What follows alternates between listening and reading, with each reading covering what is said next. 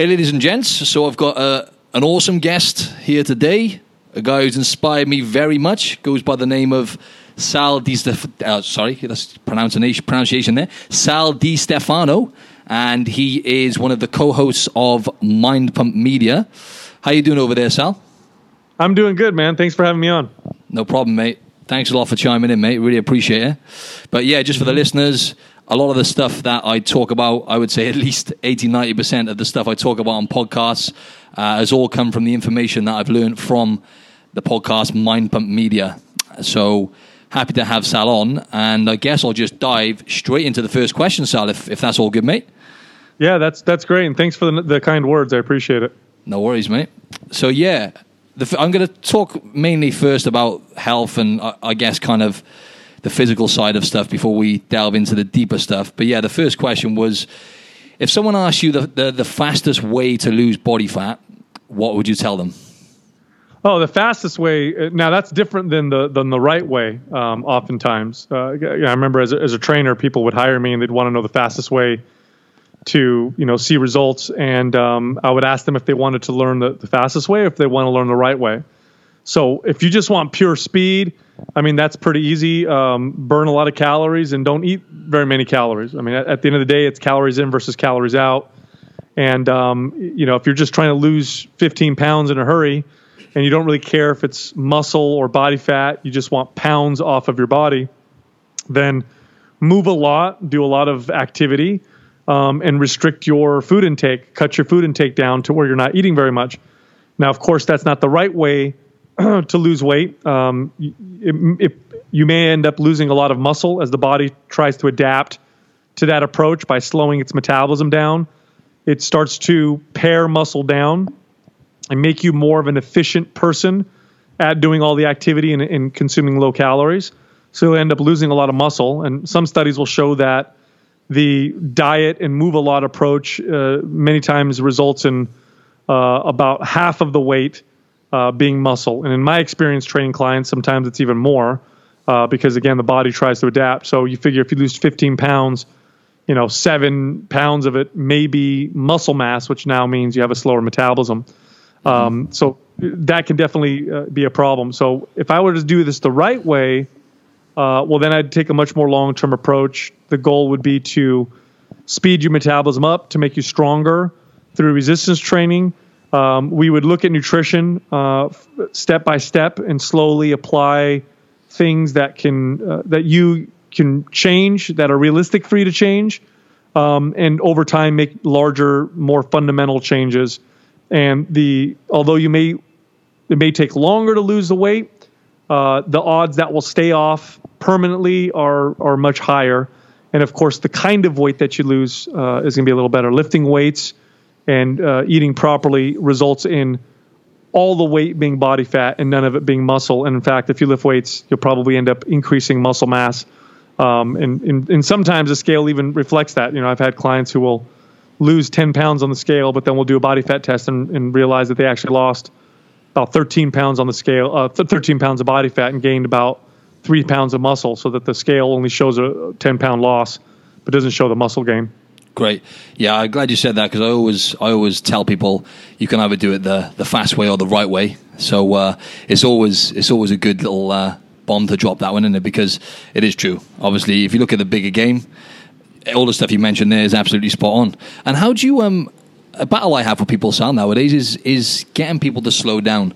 Now, you talk a lot about this on your podcast, and I still really struggle with a lot of people when it comes to them cutting back on calories and doing too much in general, like too much high intensity cardio.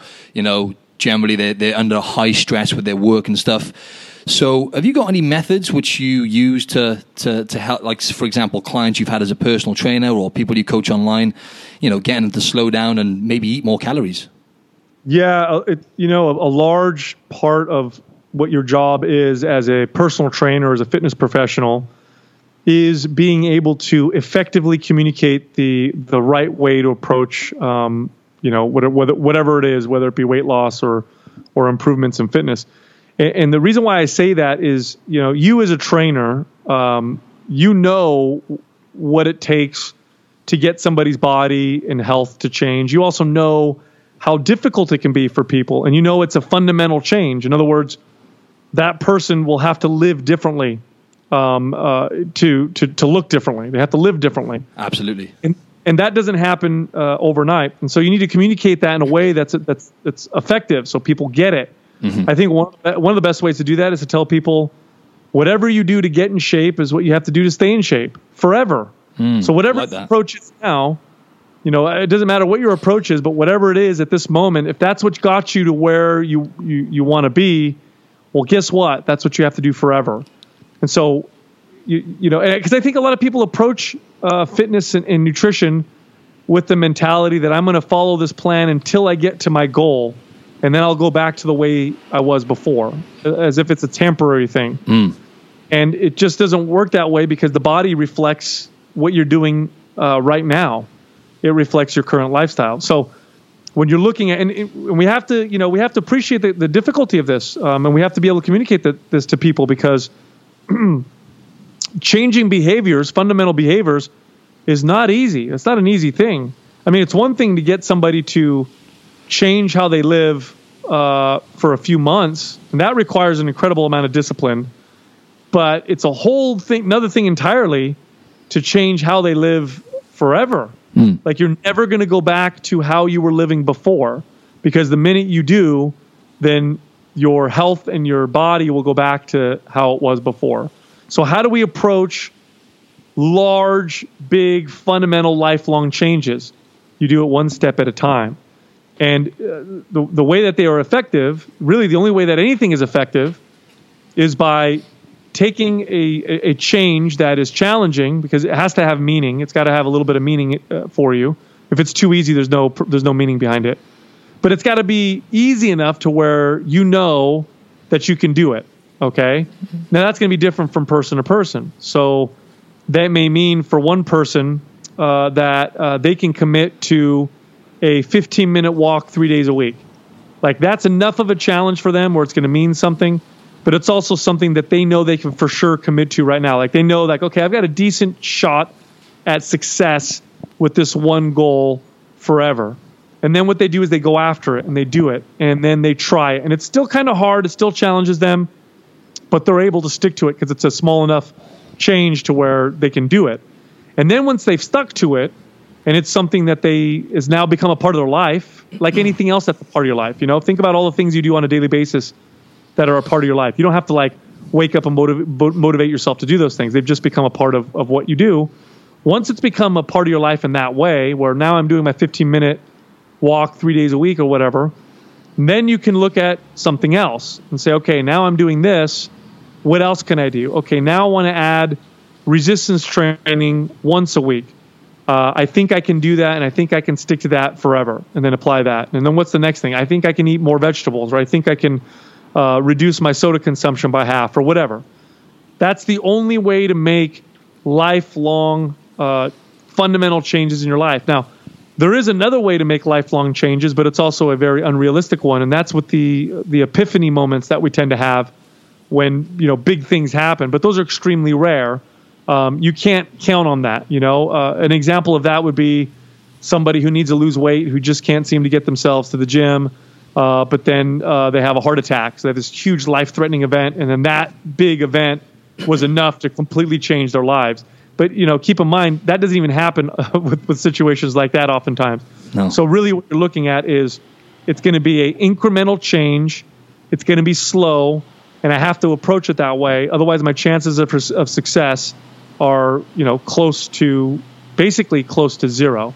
It's really the only way to do it. Absolutely. And it's great what you said then about, because we always a lot of people tend to attach whatever they've done to getting in shape, right? So you said, because it's so kind of rife nowadays with people blasting major, crazy types of cardio, high intensity training and whatnot, and then obviously cutting back on calories, whatever, to lose body fat. And then it's kind of, as you guys always talk about, it's the on or off mentality, right? They're either on or they're off, and the only way they know to actually achieve what they want to achieve in terms of whether that's physique or whatnot, it normally is by doing what they've done, right? So the incremental approach works the best, Sal, yeah? Yes, it is, and it's a look at it as a practice, like anything else. You know, if I want to learn how to get better at something, it's gonna take me, daily, little by little progression. I mean, and really, it's, I say the long-term approach, and I think people get discouraged because they think it's going to take 15 or 20 years. Look, if I took two parallel lines and I moved one degree into a different direction, just 1 degree, if we follow those lines for a few miles, you'll see the distance between them will grow quite large. If you make small, incremental but permanent changes to your life, to your nutrition, to add exercise, and you do that consistently, you will be a different person in a year. You'll be a totally different person in a year, and it'll be done in a way to where this is now how you live. Because the statistics are that if you try the old approach of, okay, I need to get in shape, I'm going to go hammer myself. Okay, I'm going to just completely change my diet all at once. The odds that that's going to succeed for you are slim to none. You're not going to succeed. Why spend your time on some? What makes you think that you're so different that you're going to be able to tackle it all at the same time, all at once? It's a very difficult process if you do it that way. But if you do the incremental changes, the small ones that you challenge yourself, and by the way, this looks different for different individuals. I've had clients where it was so difficult for them to tackle nutrition, and these are extreme cases. Most people aren't this bad, but I've had clients where I said, okay, are you able to eliminate your candy consumption? And like, well, maybe. And I said, okay, can you do it forever? Well, no, I can't. I maybe I'll definitely binge if I end up doing that. Okay, can we change this? Can we change that? And we've got it all the way down to just add 1 serving of vegetables twice a week. And that's where they started. You know what I mean? And it was something very, very small. And then they stuck to it. And then we slowly changed and added something else. Well, a couple years later, this person's diet has fundamentally changed, and it's part of their life now. That's exactly that's exactly the approach. When I've taken that approach with clients, they're always the ones who generally get the long-term sustainable results. So talk to us a little bit about stress management, Sal, because I kind of started meditating last year, and then I became slack and stopped, really. So I've started again now, and I've literally started by doing just 2 to 5 minutes a day. But because I really envy you guys, how you've managed to grow as a business and continue to grow, and also the fact that, you and Justin have got kids, and you've all got a lot going on, all 4 of you.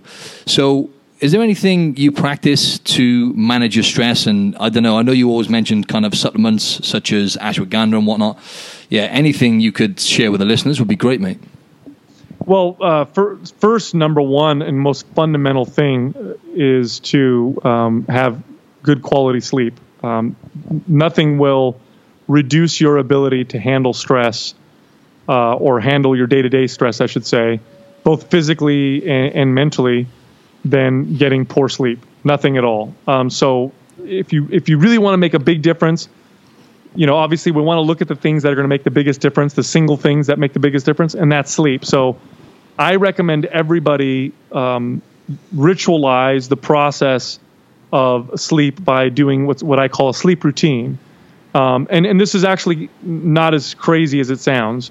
So to give you an example, I'll have I was just talking to a client the other day about this, and what I'm having him do is about 2 to 3 hours before bed, I tell him to try to turn off all electronics and to dim the lights in his house. Now, that's not something that's reasonable on a consistent basis. He has a business, he has to work, he has kids, that kind of stuff. So what I told him is I said, okay, if you can't do that, wear some blue light blocking glasses, because what they'll do is they'll reduce the amount of light that the brain perceives as daylight.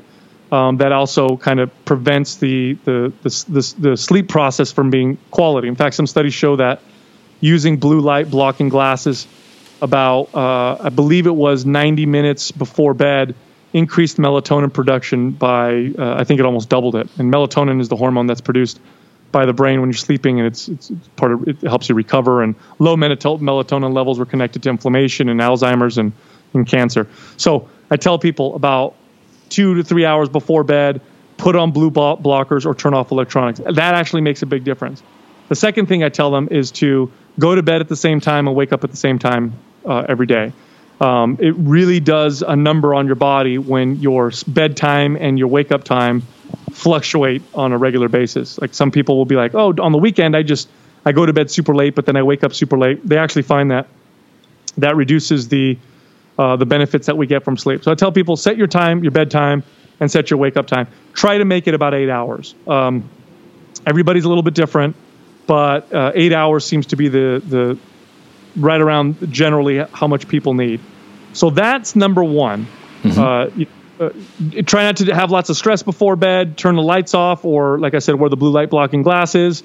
Don't have any stimulants right before bed, and get a good 8 hours of sleep. That'll make a big difference alone. Sorry, Sal, you mentioned stimulants. What would you say about caffeine? And I know everyone's different, but cutting that off at a certain time, do you think is a good idea? Oh yeah, absolutely. I don't recommend people drink caffeine after about 3 p.m. in the evening, cool. Typically. Now, everybody, you're right, is a little bit different, but they even find people with an incredible tolerance for caffeine, it still decreases the quality of their sleep, even those people.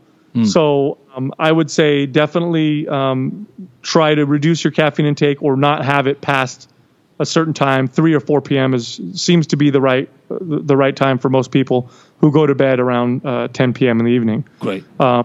Yeah. The other thing too is, stress is a part of life. Stress gets the body to adapt and change, so it's not a bad thing. But what we want to do is we want to manage the most common forms of stress that we encounter in modern life, which is very different than the kinds of stress that we may have encountered thousands of years ago. Thousands of years ago, stress was very high and acute. It's like big, crazy event happening right now, and then I survive and I'm safe and it's over. We don't really get that nowadays. We're not getting threatened by animals. They're not going to, come and eat us and kill us. We're not getting threatened by, it's relatively safe nowadays, and we have food readily available. So we don't have those crazy acute, events as often. I mean, we still get some of those, but not like we used to. But what we end up getting is a lot of this low to moderate level, incessant type of stress, like emails 24 hours a day and text messages and, worry, and the news is on 24 hours a day and that kind of stuff. And so I tell people to try to practice mindfulness, being in the present moment. And being in the present moment tends to take our focus off of those incessant types of stress. It gets us to stop thinking of the little things that bother us or worrying about some of the stuff in the future. Not that you need to always do that, but having breaks really makes a big difference. So one thing I'll tell people to do is you try to unplug from your electronics at certain times of the day. I go on my phone and I work on social media, but I only do so now at certain times of the day. Other times I ignore it. And so that's actually helped quite a bit with my stress management.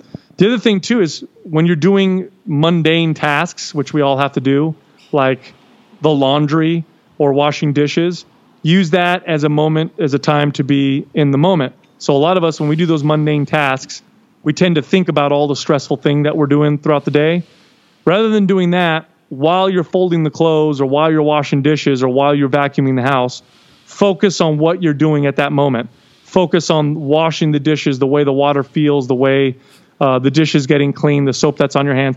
Try to be in that present moment, and you'll end up finding that those activities can actually become quite meditative. In fact, that's kind of the basis of meditation, is to be in the present moment. Another thing you can practice, which is actually quite effective, which my girlfriend taught me, was something called slow walking. This is where you go on one side of the room and you walk to the other side of the room, but you do so as slow as you possibly can. So it may take you a full 10 minutes to make it to the other room, but it puts you in the present moment because you're focusing on every pressure point with your foot, on every step that you take, every movement, and every breath that you make. And it sounds really, really silly, but you'll find by doing that, it really takes your level of stress and just kind of. It does sound quite funny actually, because you said 10 minutes. That's a long time, isn't it? It is, and you do it really, really slow, and you take your. I mean, you can even do it for 5 minutes. Yeah, it's a form of meditation, though, isn't it? So that's kind of.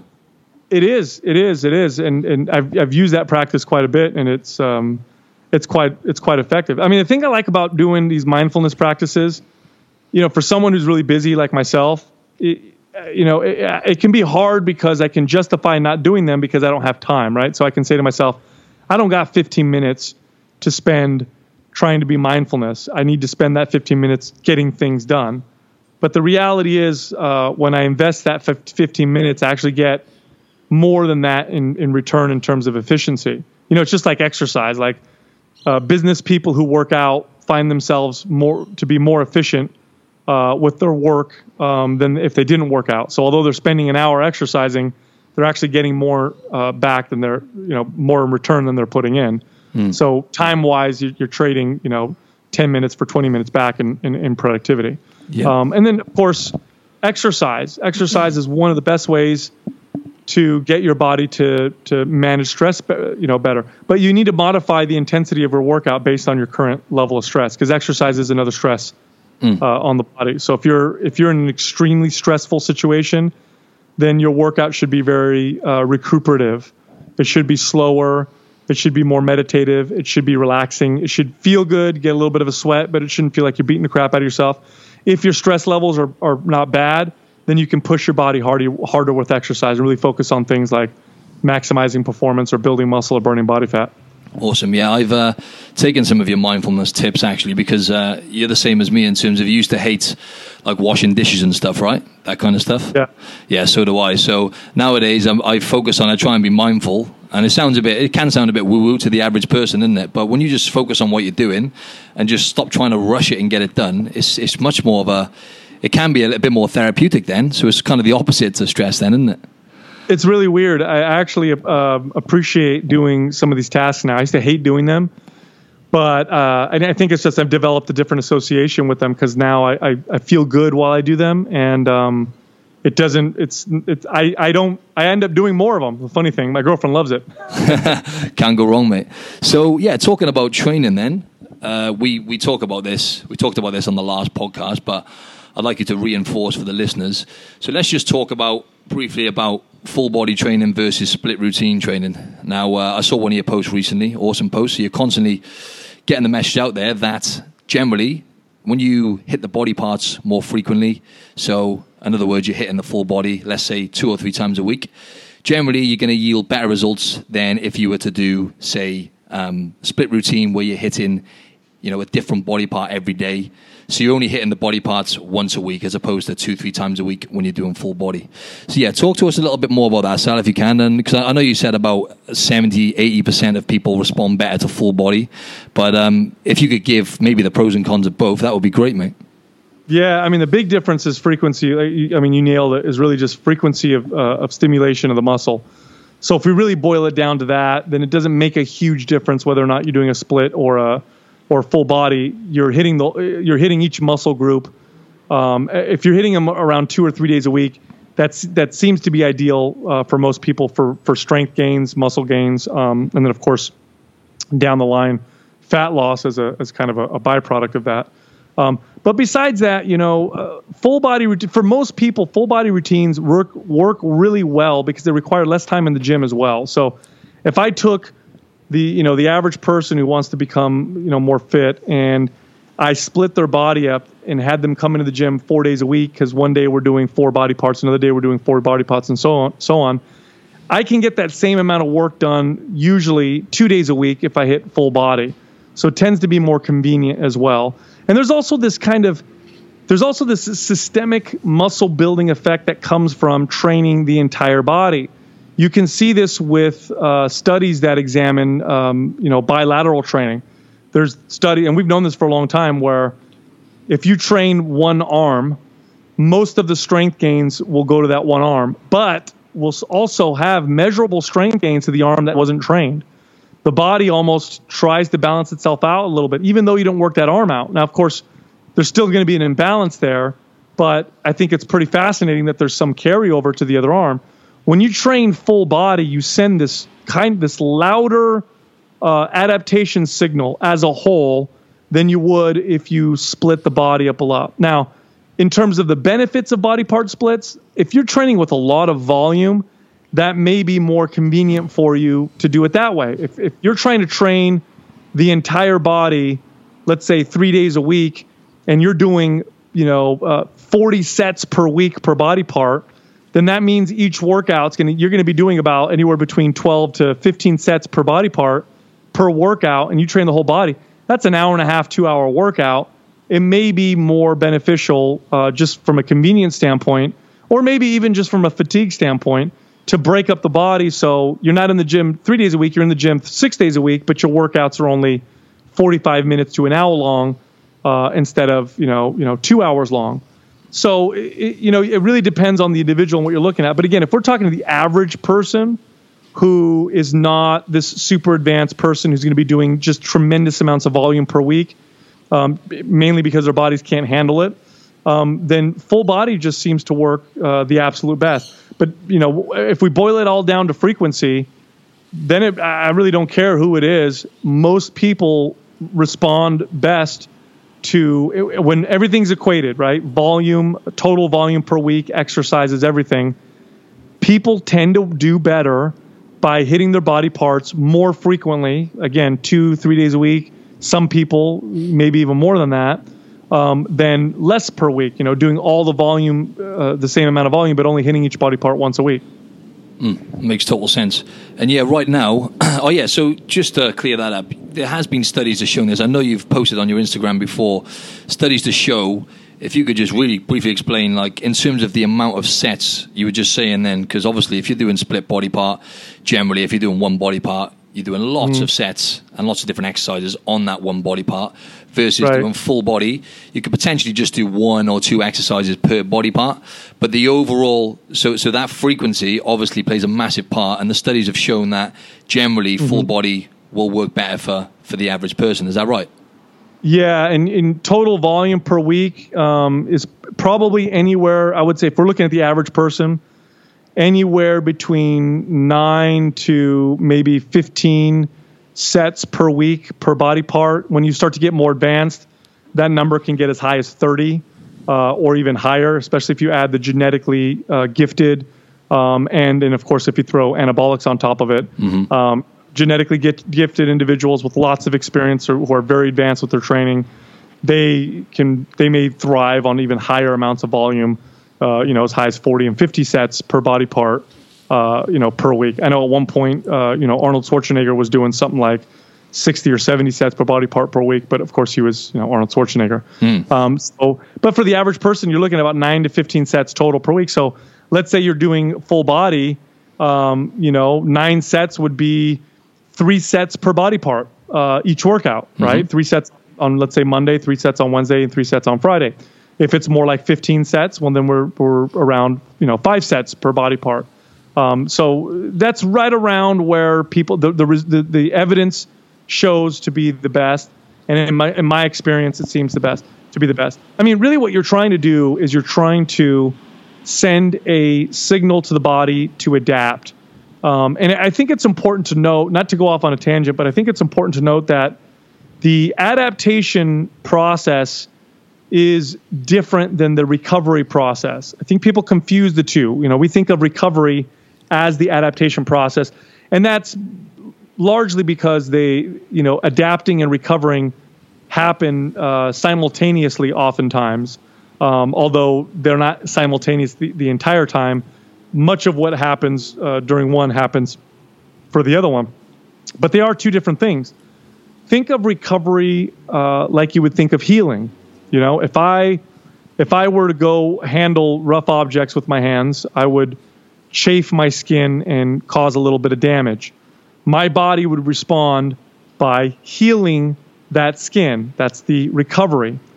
But once it's recovered, my body then aims to adapt to make my skin more resilient to the same stress or the same insult at another time, because your body's always trying to be better at what it does most often. It's always trying to adapt to its environment. So the adaptation process would be, adding a layer of skin to my adding another layer of skin, which eventually would turn into a callus.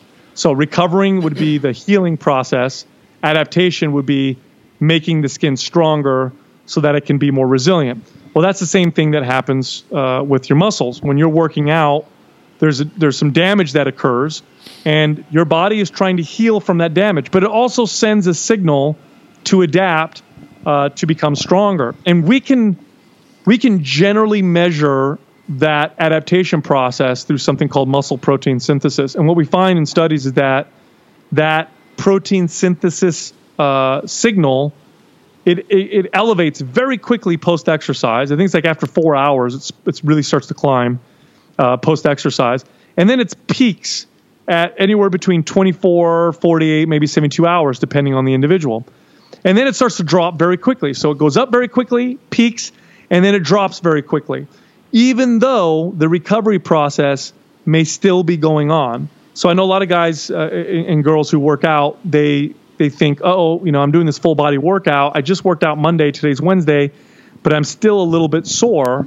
Should I work out again? Well, the recovery process is still happening, but that adaptation signal likely has dropped because it's now 48 hours later. So it's okay to hit that muscle again, maybe reduce the intensity so you don't create too much more damage, but you want to send that signal to adapt again. So it's important to understand that. Once you understand that, you're in the gym trying to send an adaptation signal, and that damage just tends to be a byproduct of that. I think people train a little bit smarter when they know that. Definitely.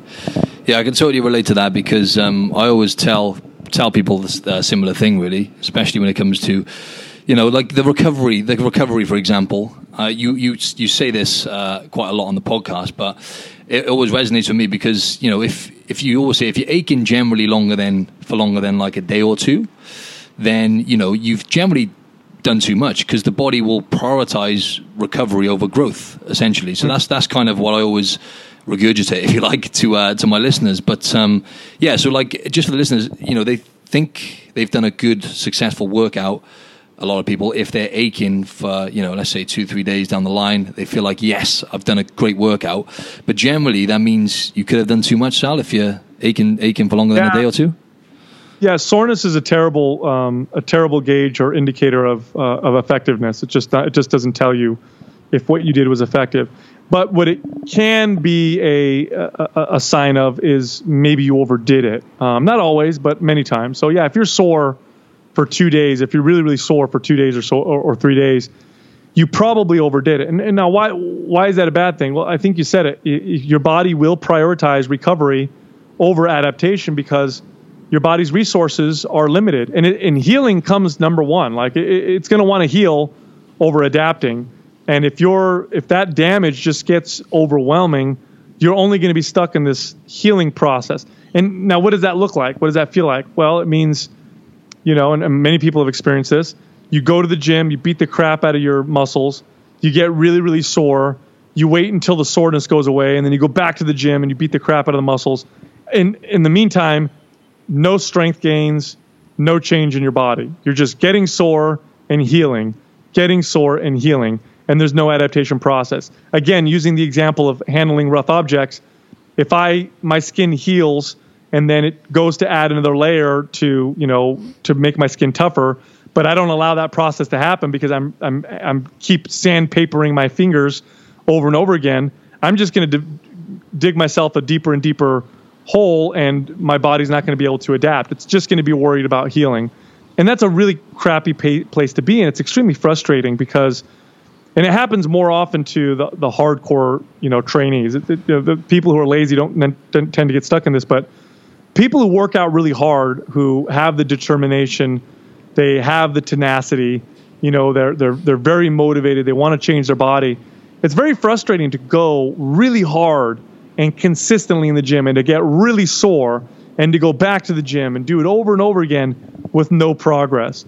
And I mean, I know people who do it for years. They're so tenacious, so hardworking that they'll just stay at it and stay at it and stay at it. But then when you sit down, you say, okay, what have you gotten for all this effort? Like, in terms of progress that you can measure. And they'll sit there and go, gosh, my the weights I'm lifting are the same. My body hasn't changed. Sometimes they reverse because they keep pushing even harder. I know a lot of people who do that where they'll get no results, and so they think, well, I must need to work out harder. I got to push myself even harder. I used to do that when I was a kid, and I pushed myself so hard I get sick, and no results. And so, very frustrating place to be. But once you understand that the whole goal is to get your body to adapt, to set the right things in motion, to trigger the adaptation response, and then to create an environment where adaptation is favorable, that environment being sleep, lifestyle, diet. Once they realize that, I think people approach their training much differently and their lifestyle much differently. And then they start to look at things differently, and then you start to see people progress. All of a sudden, they start to get great results again. That's exactly what I was at, Sal, because bear in mind, I've been lifting weights for so I've been lifting weights now probably for about 17 years, but when I started listening to you guys, I'd already been at it for like 14 years. Yeah. And my gauge was, much like you were, prior to knowing what you know, was, how much damage, how much am I aching? I need to go in the gym. I need to also chasing the pump. That's another big error, really. When you're chasing that pump, you're chasing like the feeling of aching and, hammering each body part. And then when I discovered Red Maps, your first program, it was just an absolute game changer for me. And I think like that program, that first one that you created is just, it's just a game changer. It just made me realize that actually, all the stuff we just talked about then, training frequency, I guess it takes that program kind of takes training frequency, to the extremes, if you like, right? But, it's low intent. Like the thought for me of doing, band workouts, low intensity, I thought to myself, is this really going to work? But as you said, then it's just the smart approach is, allowing your body to recover and allowing your body to adapt, right? That's right. And, and that's not to say that intensity doesn't have its place and hammering yourself doesn't have its place. The more advanced you get, these are techniques that you can use judiciously. You know when to insert them. So I also tell people that for the most part, lifting weights to failure is too much intensity most of the time. It's not going to yield you any benefit, and many times it actually starts to set you backwards. Now, does that mean that lifting to failure doesn't have some benefit sometimes? It can. It definitely can. If you're somebody who's very advanced, you've been training for a long time, and you haven't lifted to failure in a month, throw it in every once in a while and then watch what happens. It's just I think it's the idea that people have where I'm going to the gym to beat the crap out of myself, rather than I'm going into the gym to set the wheels in motion for my body to change. What does that process look like? What happens when I do that? How do I maximize that process?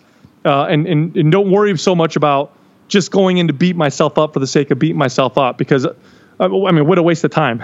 Exactly. That's it. And like, I'm glad you said that about intensity as well, because I sometimes talk a little bit too much about, just frequency and blah, blah, blah. But there is definitely a place, I have mentioned this on previous podcasts, for intensity. But it's obviously just allowing your body to adapt to a certain type of training. And that's the way I train now. I just always use the concepts from your training programs where, because I know you always say generally between about 3 to 6 weeks, the body will adapt to a certain type of training. So for about every 3 or 4 weeks, I'll change from strength to hypertrophy to, strength endurance kind of training. And, the third phase, for example, of your Red Maps, that's intense. You know what I mean? Right. Absolutely.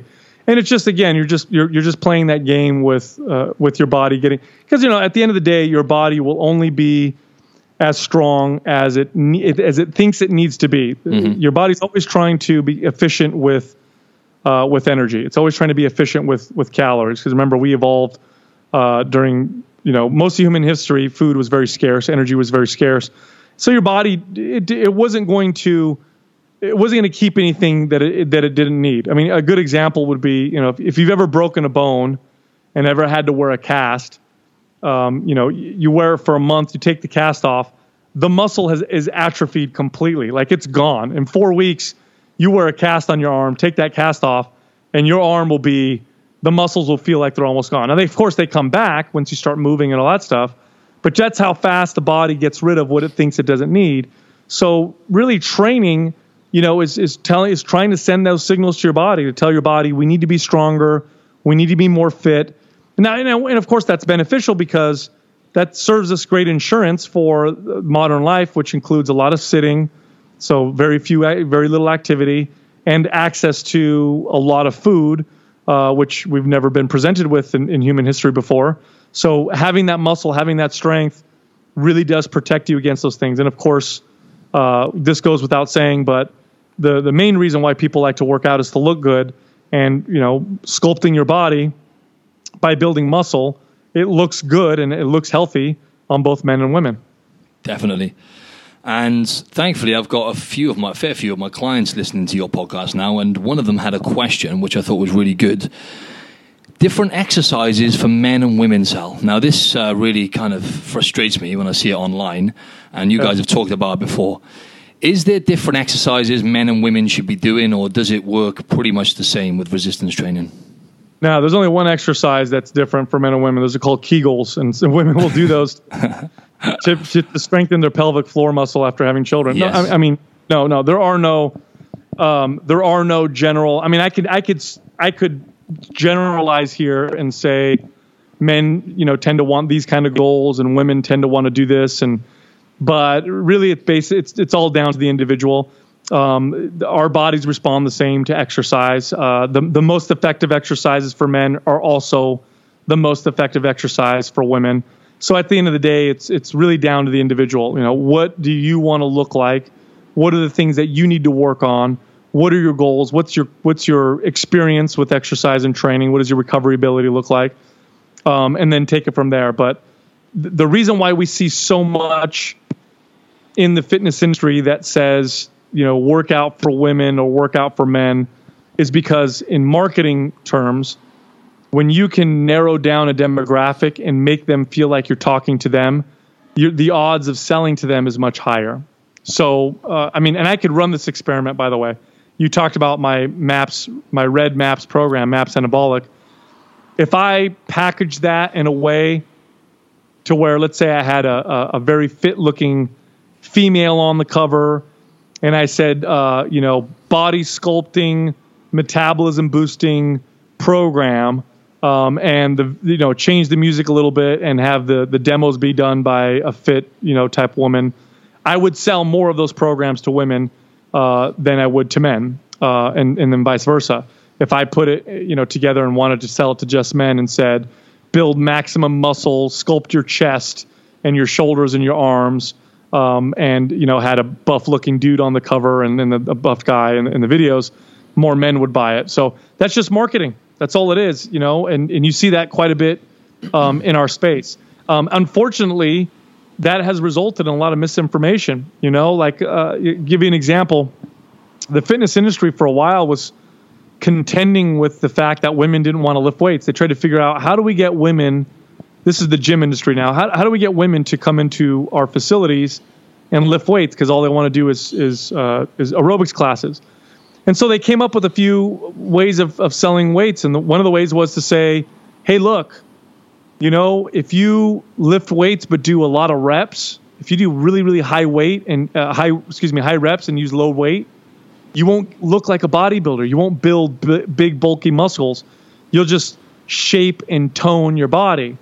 And that was all marketing. There was no truth to that whatsoever. And so women were like, oh, cool. I can lift weights and I'm not going to get bulky because I'm going to do a lot of reps and go light, and I'm going to tone, which by the way was invented by the fitness industry. Also, that word was a total creation. Muscles don't tone. I know. I always say that to clients. Sorry to interrupt. I always used to find myself saying that, and now it's like exactly what you said. What you're going to say now probably is they either grow or they shrink, and that's what I always tell clients now.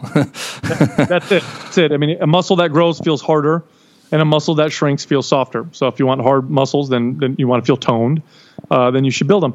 But this was just the fitness industry trying to get women to lift weights, because women were like, oh, I don't want to lift weights, because at the time the only people that lifted weights were, men or bodybuilders, and women don't want to look like that. They want to look feminine, right? So there's a lot of misinformation. And the reality is really, really lightweight and really, really high reps does a terrible job of building or toning or sculpting, whatever word you want to use, to muscle. It's a terrible job. Muscles don't change the way they look and feel as quickly when you're going super light and super high reps. They change much faster when you lift a sufficient amount of resistance and you train anywhere in between I'd say the 3 rep range to the 20 rep range. That's about as high as you probably would want to go. Not to say that you can't go higher than that every once in a while, but if you want your body to change faster, then you want to stay kind of within that range, because those are the rep ranges that affect the muscle fibers that have the biggest propensity for physical, visual change.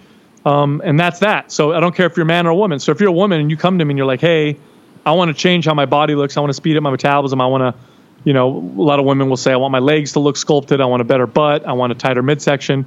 I'm going to train you just like I'd train a man in terms of, the intensity and the exercises and the rep ranges. I'm going to train you in an individualized way because you're an individual. And based on how your body moves, that's going to help dictate the exercise selection and all that stuff. But I'm still going to train you to try and build muscle. And of course, if you're lucky enough to be one of those rare individuals, who does build a lot of muscle very quickly, or one of the rare females on earth that can do that, still doesn't happen overnight. It's not like you're going to work out and then wake up the next morning, look in the mirror, and then be like, "Oh shit, I look like Martin Silva." No, that's not what's going to happen. You'll just get to the point where you'll look in the mirror after years of training and say, "This is about as sculpted as I want to get," and that's a great place to be. Then you just back off on the intensity, take it a lot easier, and then just kind of try and keep your body where it's at. Superb. So, we've got quite a few questions left for you, so we'll try and get through some of these now. That will finish them all, but I'm going to dive straight into the more kind of deep stuff and maybe viewing a little tiny bit away from fitness, Al. So, so you talk every now and then about your divorce, and as that being, that was one of the hardest things, you've ever gone through, which is totally understandable. But you said it, it's helped you grow. But, what are the main things you've learned from the process, Sal, from that process? Oh, man. Yeah, that's a tough one. I was married for 15 years, and I got married very young. I was 22 when I first got married, and I had 2 children. And divorce is difficult because, well, for obvious reasons. I don't think anybody gets married with the idea of going through a divorce. You get married with the intention of being with that person for the rest of your life, especially if you have kids with them. And so what takes us to the point of divorce it's years and years of whatever you want to, neglect or disconnection or, just turmoil. It's years and years of it. From the people I've talked to, at least, people don't typically just get divorced on a whim. It was a long process. And I think this is true I'll just speak for myself.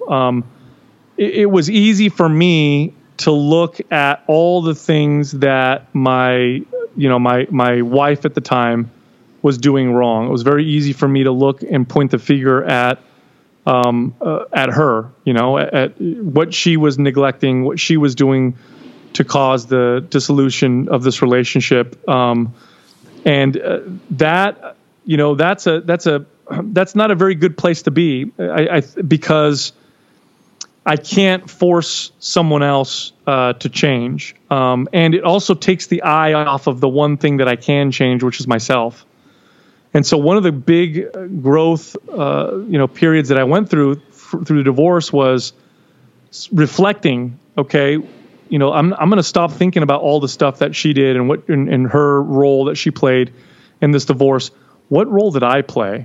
What could I have done differently to change this, and what can I do differently moving forward? Because the last thing I want to do is repeat the same cycle with any future relationships that I was going to have. And so there were a few things there that I definitely was the culprit in many things. One of them was my complete obsession with monetary success, business.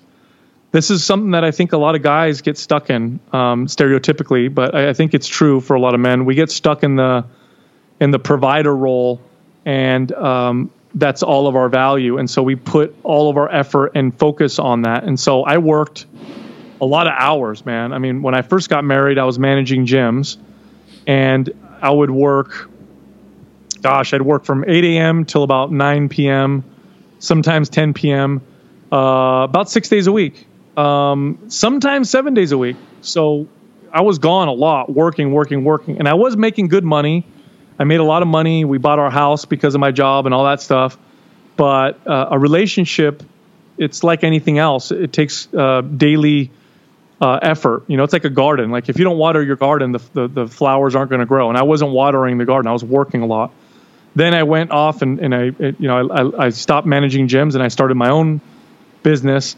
And although I didn't work as much as I had managing gyms, I still worked a lot. And my efforts and my energy was mostly placed there.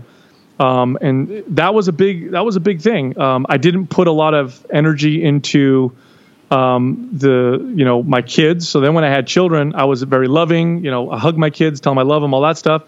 But I wasn't super involved in the sense that I wasn't part of the child rearing process, which I'm sure made my partner feel like she was alone in that department. And so those are two big things. Those are two massive things that I had to sit down and reflect upon, and say, okay, I don't want to repeat that. I don't want to repeat that cycle of that imbalance. And so moving forward, I've really tried to, and it's not easy. I'm an obsessive person. I mean, right now with Mind Pump, we have this podcast, we have a YouTube channel, we have written content that we're putting out and guides and programs, and it's a very fast growing company. It is extremely alluring to just bury myself into it and just to do it 24/7. But I know what that costs, and to be quite honest, it's not worth it. It's not worth it. It doesn't give me better quality of life. And to be quite honest, I don't even know if it even results in better success, or at least in my new definition of success. So I guess that was one of the big ones. The other thing was, after the divorce, during the process, we have two children, and they're my priority. I remember, as we're going through the process, I'm saying, okay, I grew up in a very traditional Italian household, very close family. We don't have divorce in my family. I think there's one person in my family that ever been divorced. Is one of my aunts, and everybody else, stays married and has kids. And I thought, okay, I want my children. I don't want my children to have that typical divorced experience where, dad is, every other weekend, or the parents are just bitter and place the children in between each other, or the kids don't have consistency. Like, I wanted my kids to see that their parents are still working together to actively raise them as involved parents, and that we're both involved in everything that they do. And so I made an effort to really work hard with my ex-wife at creating that and fostering that. And we get along. I'm better friends with her now than I was when we were married. We place our children as a top priority. We try to make both of our homes as consistent as possible so that the kids don't walk into two completely different sets of rules. When there's big decisions that need to be made, we make them together. When it's a birthday, we try to do things together. Luckily, we have, we're both dating other people, and I've got a wonderful girlfriend now that I've been with for 3 years, and she's very understanding, and so she's a part of it as well. And but it wasn't easy, I'll tell you that much. I mean, when you get divorced, the last thing you want to do is work with the person you divorced. You just don't want to talk to them anymore. Like, okay, I wish I could never talk to you again. But many divorces have children. And you got to put your kids first and work. And it's improved my quality of life. I'm a better father now than I was, when I was married. But it definitely hardest thing I've ever had to go through. It probably took me. I'm still dealing with some of the challenges that come from it. But I'm out of the dark stages. It was about 2 years of dark, difficult times for me where I had to really actively, manage my health and my stress. And rely on people around me to keep me strong and grounded, because there's a lot of pain, a lot of guilt that goes along with especially with having children and divorce. Thanks for sharing that. And what is your definition of success, Sal? Oh, I want to have a life that's worth living for me. a life of purpose and meaning. You know, I want to feel like I'm doing something good that I can feel motivated to do every single day. Now, monetarily, I just want enough money to be able to have the flexibility to do certain things. Like I like to travel a couple times a year. I want to be able to, have a garage gym, which I have now. And I don't want to have to worry about money. But beyond that, I honestly could care less about having tons of money or any of that stuff. I want good relationships. You know, I want to be surrounded by people who will challenge me, people who I can sit down with and talk about whatever with, people that I don't feel judged by, people who I know are going to be real to me, so they're not going to be fake. I want to have good relationship with my children that's open and connected. It's just a purpose and meaning driven life. It drives me more today than ever before. You know, I've always been in fitness, or I've been in fitness for my whole career.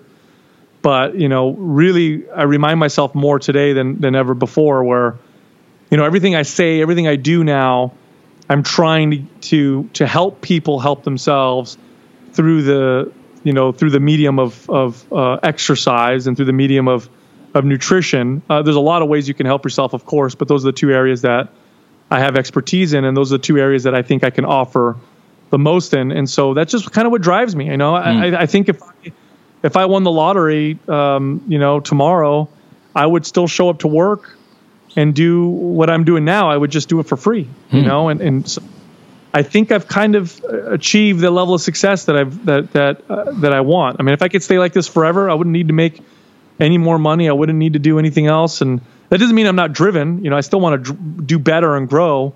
But I think that's it right there. You know, you see a lot of people who make a lot of money and they have all the material stuff and they're just miserable. You know, they don't have that meaning and that purpose. And so that's something that I look forward to now.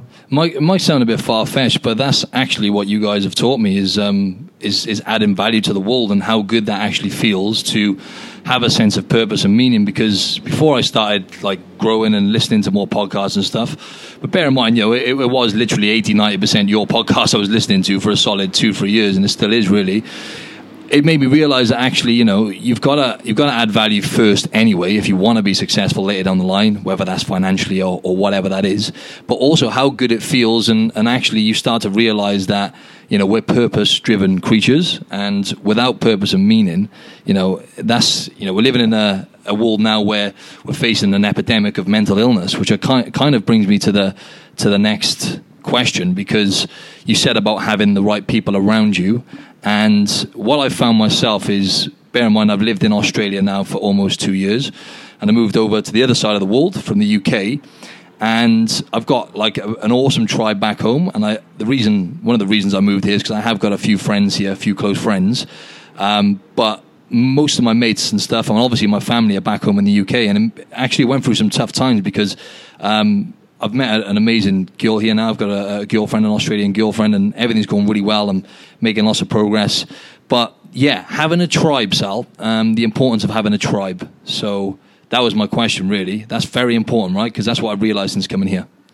Yeah, you want people who you can trust. And what I mean by that is, you know, I work with a group of guys now who I trust and respect enough to tell me when I'm fucking up. It's hard to hear that from anybody, because first off, you don't think you are, right? It's natural for you to think that everything you're doing is great. Otherwise you wouldn't be doing it. So when someone tells you that's probably not a good idea, and you want to argue with them automatically, because you of course, everything you think you're doing is doing great. The other thing too is when people tell you that you're messing up, it invokes your ego, and you want to defend yourself. So you want to be around people that you can really, really trust. Like, imagine this. Like, think about somebody that you could trust. Imagine if you tomorrow woke up and all of a sudden something happened to you while you were sleeping, and you thought right was left and left was right, and you were convinced that right was left and left was right. And then the person you trust most, somebody you really trust in your life, tells you, listen, I don't know what happened to you while you were sleeping, but you switch things. They're not that way. You need to be able to trust someone enough to be like, okay, you know what? I trust you enough to know that you're not lying to me, and I'm going to consider what you're saying. Those are the kinds of people that you want to be surrounded by because they help you grow. You're not going to ever be able to see everything about yourself on your own. It's just not going to happen. You're stuck in your own biased bubble. And so I want to be surrounded by people that I respect and trust enough to be able to call me on my own shit, because that's what's going to help me, grow as a person. I also want to be surrounded by people who genuinely are happy when I succeed and who genuinely care about when I'm not doing so well. Rather than the opposite. I think a lot of times we surround ourselves by people who are a little jealous when we succeed, or who kind of don't care when things are going wrong for us. Those are the people you don't really want to surround yourself with. They're not benefiting you, and they actually may be taking away from your quality of life. Now, what does that look like? Well, usually it means you're not surrounded. You don't have a massive tribe. People who are have 50 million friends and stuff. The odds that all those people are those kinds of people are very small. Usually it's a few. You got a few core people around you that you can truly, truly trust, who truly have your best intentions in mind, who can call you out on your own shit, that you trust enough to be able to do that, and you respect them enough to do that, who will celebrate when you succeed, and who will cry with you when you're sad. Great. Where do you see the future of fitness, Sal, in terms of personal trainers? Do you think, because obviously everything's going digital, you guys have built a virtual online business now. So, let's just say 5-10 years from now or even later down the line, do you think there will still be opportunities for personal trainers, or do you think it'll all be digital? I think I think digital is going to play a big role, but I still think there's going to be that human touch is going to be important. I mean, such a big part of personal training is a psychological factor, the walking people through the process of changing their behaviors, of fundamentally changing their lives in ways that are going to make them healthier. It's that process that's and you ask any trainer who's been training for longer than 5 years, and they'll tell you that jokingly that 75% of the job is psychologist, and 25% is personal trainer. So I think that's still going to exist. I think that the request, or at least the demand for resistance training help, is probably going to increase. More and more people are realizing the benefits of resistance training as one of the premier forms of exercise. Science is now finally, in the medical establishments, now finally starting to talk about the virtues of resistance training, not just building muscle, but for cardiovascular health, for managing blood sugar, for hormone balance, for managing adipose tissue or body fat. And in some medical publications are now saying that it's better than cardiovascular exercise, which, I think you should do both. But I think what that's going to do is it's going to increase the demand for skilled trainers, because resistance training is a little bit complex. It's not as easy as turning on a treadmill.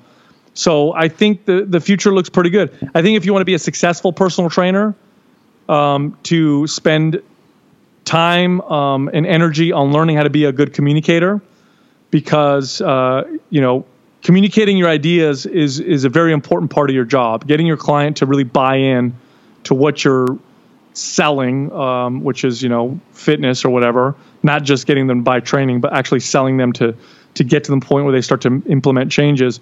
That's a big part of your success. And the other thing too is really focus on learning how to do correctional exercise. Correctional exercise will really separate you from your peers, because you'll be able to alleviate people's pain and get them to move better.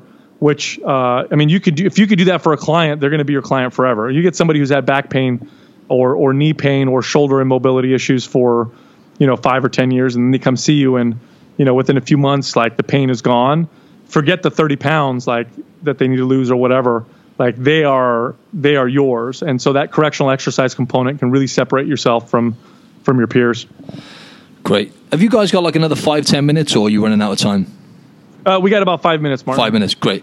Okay, so where do you see Mind Pump in 10 years' time, Sal? And I don't know if I can ask you something else, the same question. And what are the biggest mistakes you think you've made since you have emerged? Yeah. So I'll start with the mistakes. Biggest mistake we made was not starting our YouTube channel sooner. We waited about 2 years after we started Mind Pump, and then we started the YouTube channel. I think they would have gone great together, and we missed out on some growth there as a result.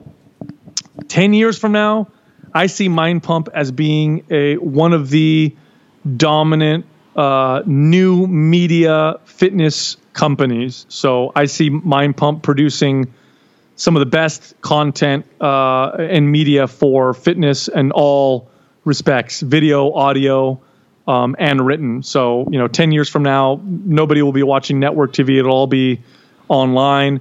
And if you want anything that has to do with health and fitness, whether you're reading a book, reading a blog, watching exercise videos, watching exercise movies, listening to podcasts or whatever, it's going to be produced under the umbrella of Mind Pump Media. Great. And just I guess one or two more questions then, mate. And I was just going to say about abstinence, the importance of abstinence, because you guys have talked a lot about that lately, and I am now 5 days in with no coffee, so I'm having a little tiny bit. So pretty much no caffeine. I'm having like a green tea here and there, but I managed to cut that out. And you talk a lot about that, and I know you've cut coffee out recently. So what have you learned from that, Sal? And how important do you think abstinence is from certain things? Well, there's a physiological benefit from it. I mean, your body adapts to, like caffeine, for example, receptors that the caffeine affects, downregulate, and the body produces less of certain chemicals to balance you out. That's why caffeine has, the longer you drink it, the less of an effect you get. So when you go off, all those receptors upregulate and everything balances back out. And then when you go drink it again, you get those great benefits again. But besides that, I like abstinence from a psychological, or some would say spiritual benefit. The disconnecting, there's a tremendous benefit from that. Look, every major spiritual practice or religion includes some form of fasting or abstinence. And you'll find that when you do it, you'll go through a period of withdrawal and then a period of where you feel amazing. Like for example, if you disconnected from electronics, you'd go through a few days of panic, and then all of a sudden you'd feel amazing and you'd feel light, realizing that you don't need those things. Not that you're ever going to not go back on them, but that's just that you don't need them, and that you've got more time on your hands to do certain things. You'll also start to find that you handled stress or anxiety by maybe going on social media, or fasting, for example, is a great one. When you don't eat for a few days, you realize all the times you want to eat because you're stressed out or bored. And now that you don't have food, you have to kind of deal with those things. So it's really just disconnecting from the material world for a second, giving your body a break, giving your mind a break, and it really does. It's a difficult practice. There's nothing harder than abstaining. It sucks. I mean, I went off of caffeine, and besides the physiological withdrawals of feeling tired and depressed for a few days or a week, it's the ritual, waking up in the morning and having my coffee and the taste of it and all that stuff. But after about a few weeks of it, man, I feel really good. Like I don't need it. I don't need the coffee. I feel amazing. And then, of course, it doesn't mean I'm never going to have it again. I'll have it again and I'll enjoy it. But it's nice to know I don't need it. And I think it's important that we do that every once in a while. Definitely. And two more real quick questions. So I know you turned 40 years old recently, Sal. Happy birthday, mate. Obviously belated, really belated. But no, not yet. That's happening in February. Sorry, mate. There we go. Okay, so next month. Yes. So you've still got a month left in your 30s then, mate. So that's all good. Sorry about that, mate. I jumped the gun a bit there. No problem. But yeah, so you're coming up to 40. How do you feel in comparison to when you were 30? Whether that's physically, mentally, whatever. Oh man, far wiser, far more confident and solid in who I am. Physically, I'm not going to be as strong or spry, and my recovery ability is not where it was when I was 30. Not a huge difference, but there's a difference there. But I wouldn't trade it. I appreciate the wisdom that the wisdom I have now at 40 versus 30. I wouldn't trade it for any of the physical benefits that I had when I was 30. So. What's that statement that they say? Wisdom. What do they say? Something's wasted on the young. I don't remember. Anyway, what is it, Doug? Youth is wasted on the young. There you go. Thanks. That's my producer. Youth is wasted. Yeah, because you're young with all this energy, but you've got no wisdom. But physically speaking, I can still push my body. I can still work out pretty hard, but I'm not quite. I don't have quite the same recovery ability or the ability to bounce back that I had when I was 30, and that's expected. Well, that's good to know you're human, Sal, anyway, because you're still in incredible shape, mate. So it's good to know you are human, and it takes you a little bit longer to recover. So, literally, one quick one. 1 or 2 sentences, if you could say something real quick to help people build their body and achieve sustainable health, what would that be?